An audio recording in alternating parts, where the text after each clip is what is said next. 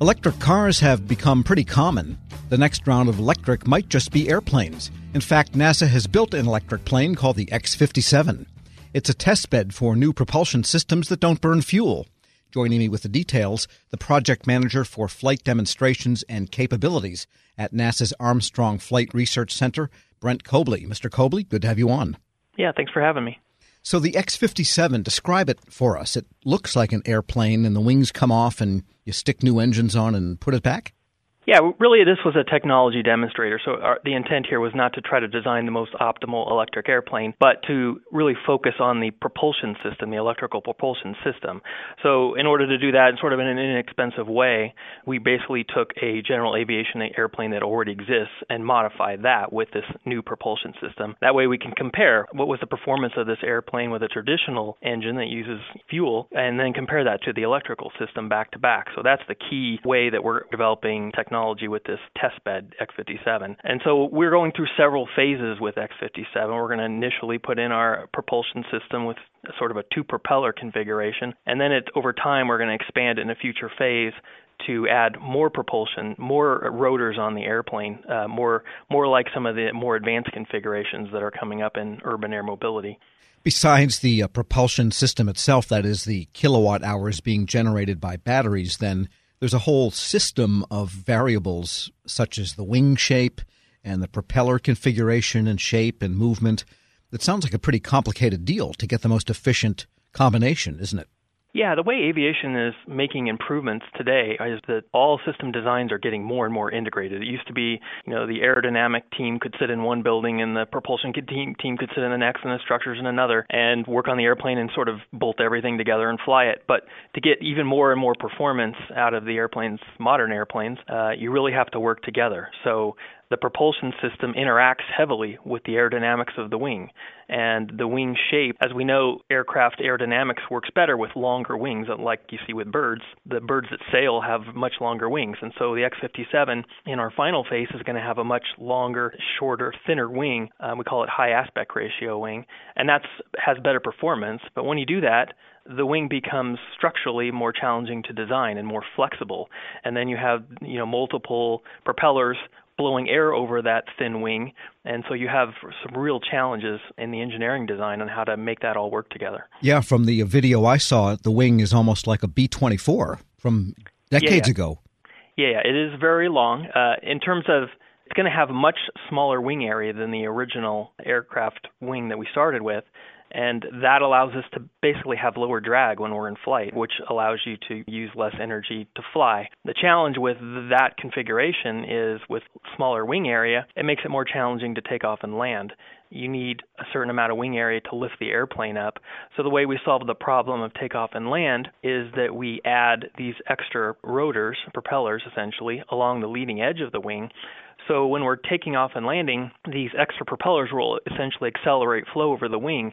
And so the wing aerodynamics thinks it's flying faster than it really is, which gives us more lift. And then once we take off, all of those rotors along the leading edge fold back, turn off and fold back and become sort of aerodynamically clean again. And then we cruise with the two cruise motors, which are electric motors as well. So in the end, you end up with an integrated system that uses a lot less energy. It sounds like this research could benefit not just electricity-powered flight, but all-powered flight.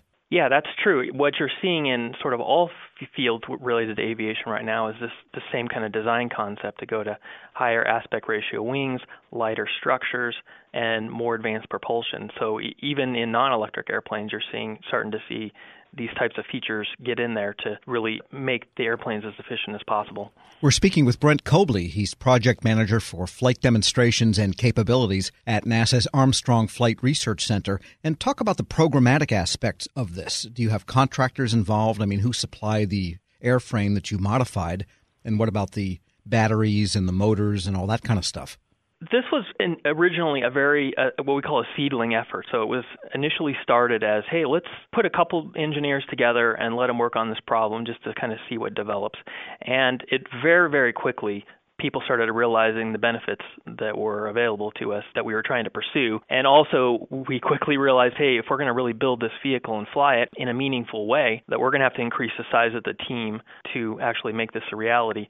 So we grew the airplane project from a seedling effort, and then we moved it into my project to actually execute it and turn it into basically a small experimental plane, or X-plane that we call it. And so that seedling project, we actually started with some small companies. ES Aero in California is our prime contractor, and they work with several smaller companies like Joby Aviation, which has been developing electric motors over the last several years, and those are seedling efforts as well. And then the battery system is also a big challenge. Batteries are very heavy, and that's our power system. That's where we get our energy from. And so we've had to both have a big technology development effort to make them not only lightweight, but make them safe at the same time. And that's very, very challenging. So Electric Power Systems is the company that's been developing a battery with NASA, and we've had a really nice synergistic relationship with all these companies. The battery development, for example, had several challenges along the way, and we actually reached out to some of our space friends in NASA, and they actually helped us with some of the design problems we had with that battery. And now that battery is actually having some commercial success outside the X-57 program. There's many companies out there working with this small company, EPS, to actually take this technology to other urban air mobility applications.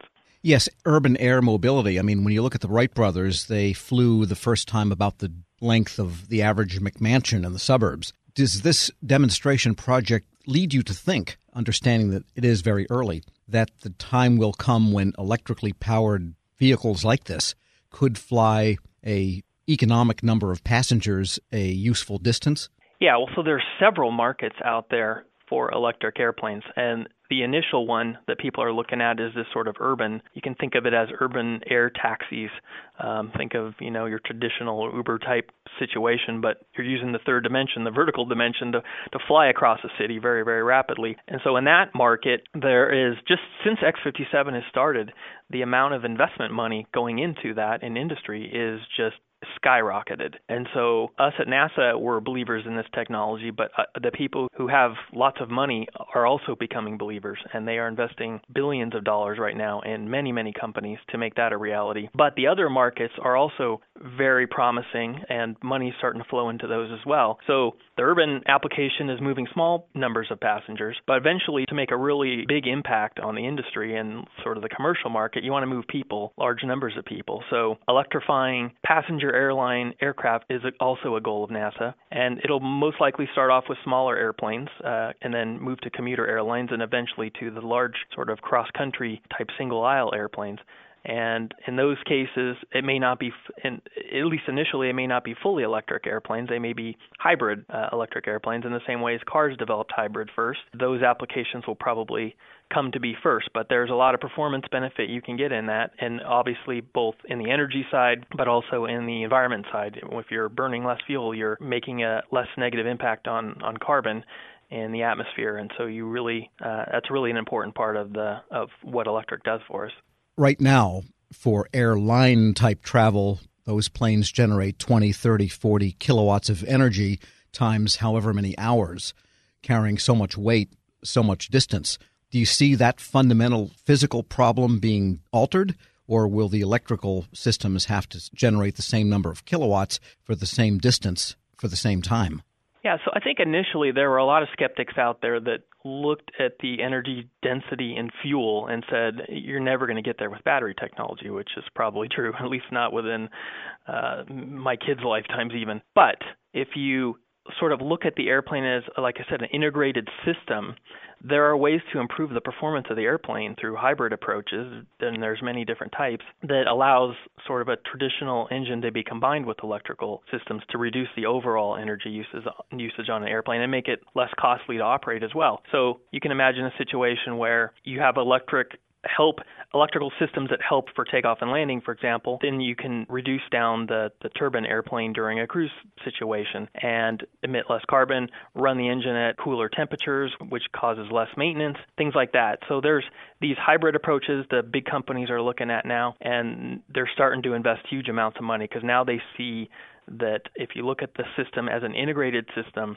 that you can get some really interesting benefits out of that. So that's going to be more of those types of design studies are going to show us the path, I think, for hybrid large airplanes in the future. So maybe we'll see an Airbus Prius model someday. Yeah, I think that that's what the type of thing you're going to see initially. You're going to see more and more electrification. I mean, airplanes are already becoming more electrified. The subsystems on the airplane, are already happening today, but you're going to see that increasing as time goes on. It's just getting more and more challenging to make an airplane more efficient, and electric provides a path, a sort of a whole new design element that allows you to make these things more efficient. Brent Cobley is project manager for flight demonstrations and capabilities at NASA's Armstrong Flight Research Center. Thanks so much for joining me. Okay, thank you. We'll post this interview and a link to more information and pictures at federalnewsnetwork.com/Federal Drive.